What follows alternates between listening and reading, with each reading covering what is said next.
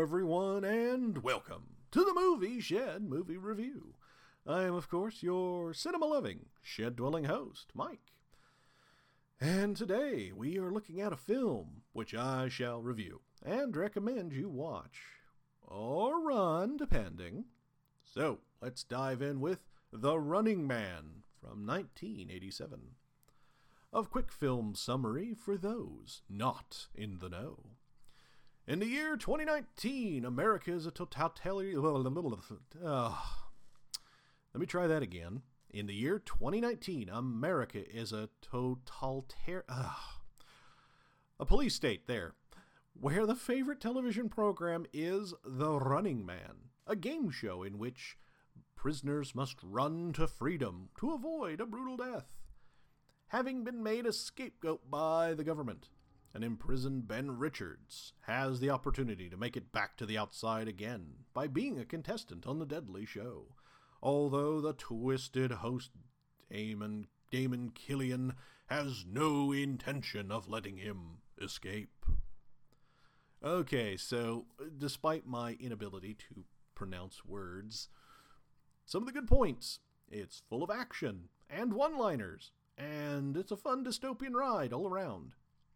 Bad points: it is dated, since it takes place in the terrifying future of 2019.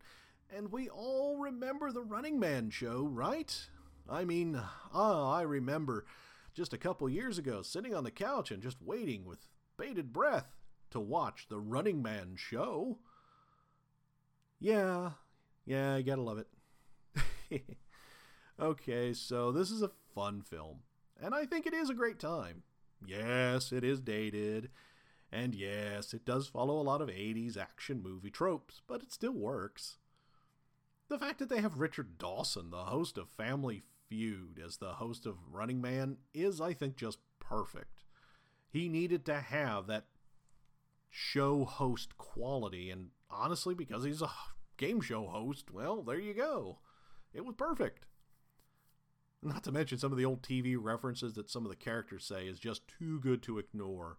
The Resistance talking about using things like Star Trek references and stuff, it is hilarious.